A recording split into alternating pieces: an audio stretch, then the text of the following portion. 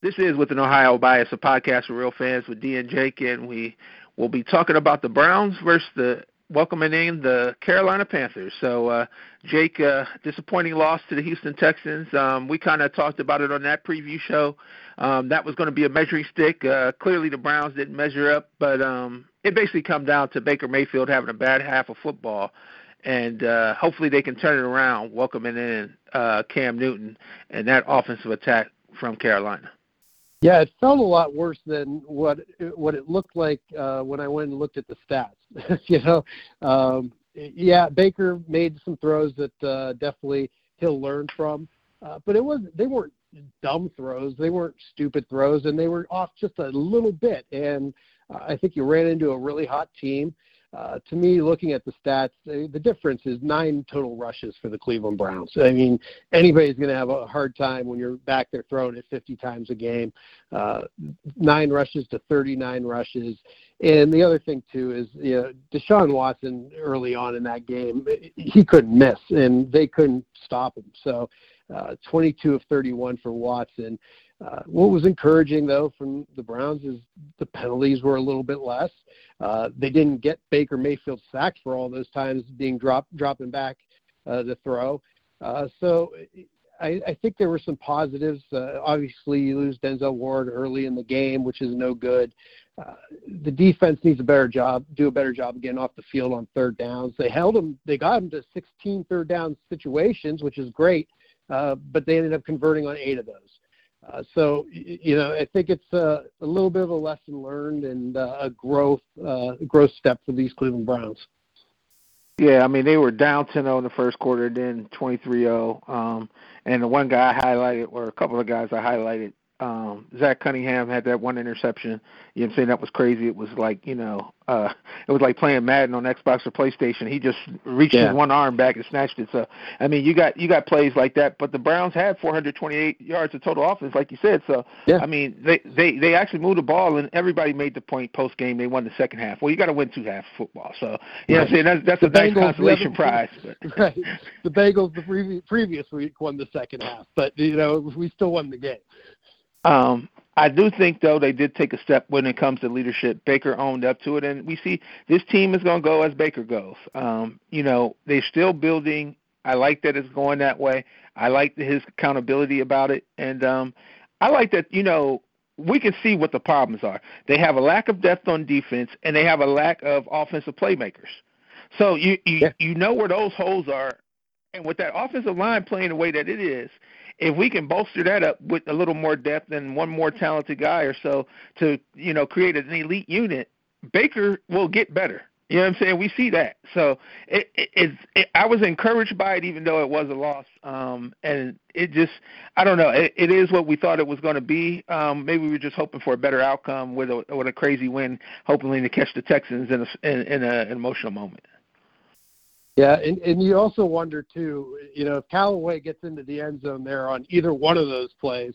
If he holds on to the ball, I know that was either a one hell of those play. plays. Yeah.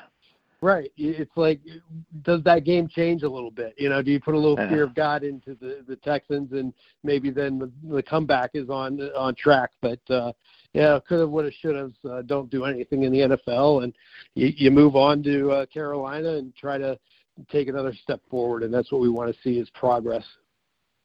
Yeah, Callaway's making plays, though. I mean, you just got to finish them now, and this is what you get with a rookie, though. So that's what we talk about, a little bit more depth.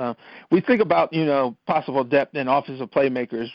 Real quick, Jake, Kelvin Benjamin got cut by the Buffalo Bills, and we think about the Carolina Panthers and that whole thing with Cam Newton, you know what I'm saying, and how Kelvin Benjamin was trying to make Cam Newton out to be the bad guy. Well, do you want any interest of a guy that's actually out of a job right now, maybe bringing him in to see if he could work here in Cleveland? No, we already have that guy. His name's Brashard Perriman. So, no, I don't need any other recyclable wide receivers. I'll take my chances for the rest of the year with the guys we got with Hollywood Higgins and Callaway and Perriman and just go from there. By the way, Jarvis Landry made an appearance this week. One of the incredible catches off the defensive back's shoulder.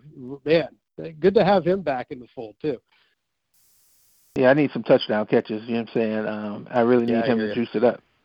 And speaking of juicing it up, I wish you would bless him with some touchdowns. Yeah, speaking of somebody that also needs to bless, I mean, we look at this matchup, Jake, to preview the Panthers coming to Cleveland.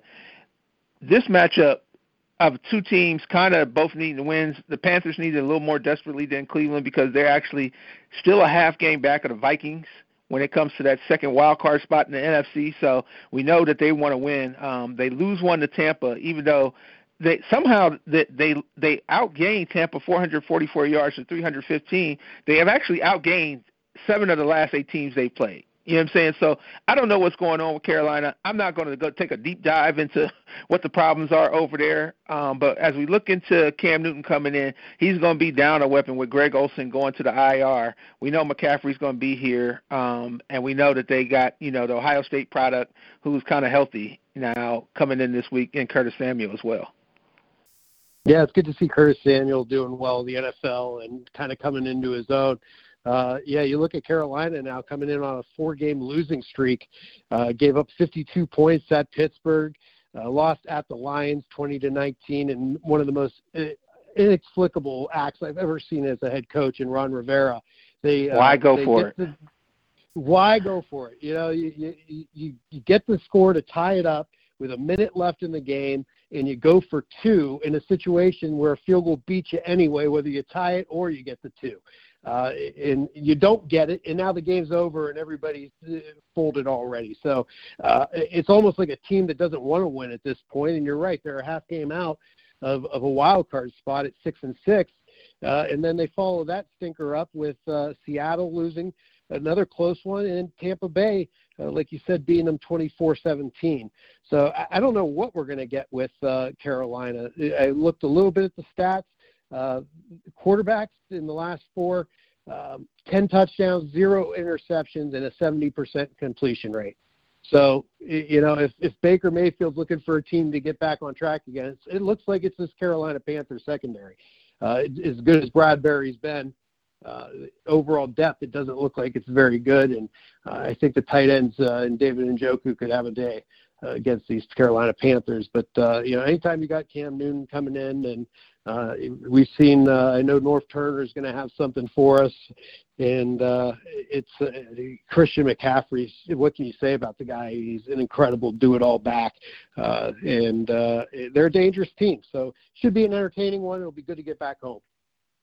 Yeah, Christian McCaffrey setting these records. I mean, he's something crazy. Like, he's the first player since I think I can't remember who it is, but it's putting up a 50-50 game, basically 50 yards receiving and 50 yards rushing in consecutive games. Roger Craig. Yeah. Like. But you know who he reminds me of a little bit closer, Jake? I know you love the comparisons. Just a guy that does it all. I mean, Dave Meggett. That's what I think of. Look at that little Meggett go. Yeah, that's what I think of a guy who was that much of a utility back. I mean, we, of course, think of Darren Sproles a little more contemporary, but, I mean, just for the old-time football fans, man, that's what I think about when I think about Christian McCaffrey. What a great comparison. Yeah, for sure. Definitely a Swiss Army knife in that backfield, and you wonder about they've got lots of weapons when you're looking at Devin Funchess back healthy now, caught a touchdown last week. Moore's had a great season, or not a great season, but he's definitely been coming on here in the last few weeks, their first-round draft pick. They lose Greg Olsen. That's going to be a big loss for them. But like I said, Cam Newton is a dangerous man, and we know all about danger here in Cleveland. Now, it's been snowing all day today. I think it's going to be cold come Sunday. We're going to get to see Baker play in his first taste of weather, but also Cam. They usually play a little bit warmer and in domes and stuff in that NFC South. So I think that, the Browns' weather might give them a little chance. Lord knows Greg Joseph's going to have to hold up with the leg. I mean, and he might get a lot of work in the special teams area. Yeah, always something that you worry about with the Cleveland Browns is kicking field goals since Phil Dawson left us. And the thing about Cam is you're right. I don't know that he plays very well when he's challenged. He likes things to be perfect and comfortable, and when you knock him in the mouth or something's not going right, I feel like he can have a tendency to pout a little bit and get out of his game. So I think the Browns need to do a lot to get him into that position, and hopefully a little help from Mother Nature to put him in that mood wouldn't hurt either. Yeah, we're going to need another huge effort from Myles Garrett. Had a sack, and a lot of pressure last week on Watson. But I need Myles Garrett to become. This sounds bad, but right now he's got to become that leader on that defense along with Joe Sherbert. He's the most talented guy. And I know it's a lot to ask, but he's going to need one of these breakout games where he has multiple sacks or, a forced fumble and a couple sacks where it affects the game to the point where the Browns can get a W off of it. Yeah, you're right. For as great of a season as he's had, I don't feel like there's been one game where he has just dominated. He dominates at times, but the great ones, they impact the game the whole time they're out there. I don't know if he needs a little bit more help on the other side of the defensive line or what's going on. But you're right. I think he needs a signature type game where he goes out there and gets 4 sacks and a couple tackles for loss. It'll be interesting to see if we get Ward back in this game because that's going to be a big part of it too, if he's able to slow down some of the weapons for the Carolina Panthers. Yeah, and then we know that Larry Ogunjobi went down as well. He can return, but you kind of wonder, is it worth him trying to return? He's been a force in the middle, but you don't want a guy putting his whole, career on the line at this juncture. Yeah. It's almost worth shutting him down. So it'll be interesting to see how the Browns make a decision with that, Jake. We get to the prediction part. I don't know how they're going to do it, man. This is another one of these when I'm taking a leap of faith here. I think the Browns win this game. I think it's going to be a crazy one where they win in some wild way. That's the way all these Panthers games have been going. And why not here in Cleveland and the Browns get another victory Monday? They find a way to win 24-17. Well, God knows we've been on the wrong end of the crazy game. So I think we're about due for one to go our way. So I'll go with you. I think they get it done. Let's say that Ron Rivera decides to kick a field goal down 4 with a minute left instead of going for it on 4th and 1 at the 20-yard line of the Browns. How's that? And they end up winning Browns 24 and the Panthers 23. All right. Hopefully Riverboat Ron will do some gambling at First Energy Stadium and then move over to the Jack. Jake, when we speak of gambling, you know what I'm saying, you guys are going to have all the lines for all the NFL Sunday action on the other podcasts. Give us a drop on that. Yeah. Me and Mike Young from CG Technology, a guy who makes the lines on Monday morning, he'll be on with me to talk about all the trends and info, and he'll even give you some picks for your weekend football pleasure. We've got Army-Navy coming up this week. The under in Army-Navy is 10 straight years to the under. So definitely talk about that a little bit. Also get into a little bit of college basketball and have a good time as we move this podcast forward and transition out of the college football season into the home stretch of the NFL season and then into March Madness soon enough. All right, ladies and gentlemen, that's it for this week's Browns preview. We will talk at you next time. As always, go Browns.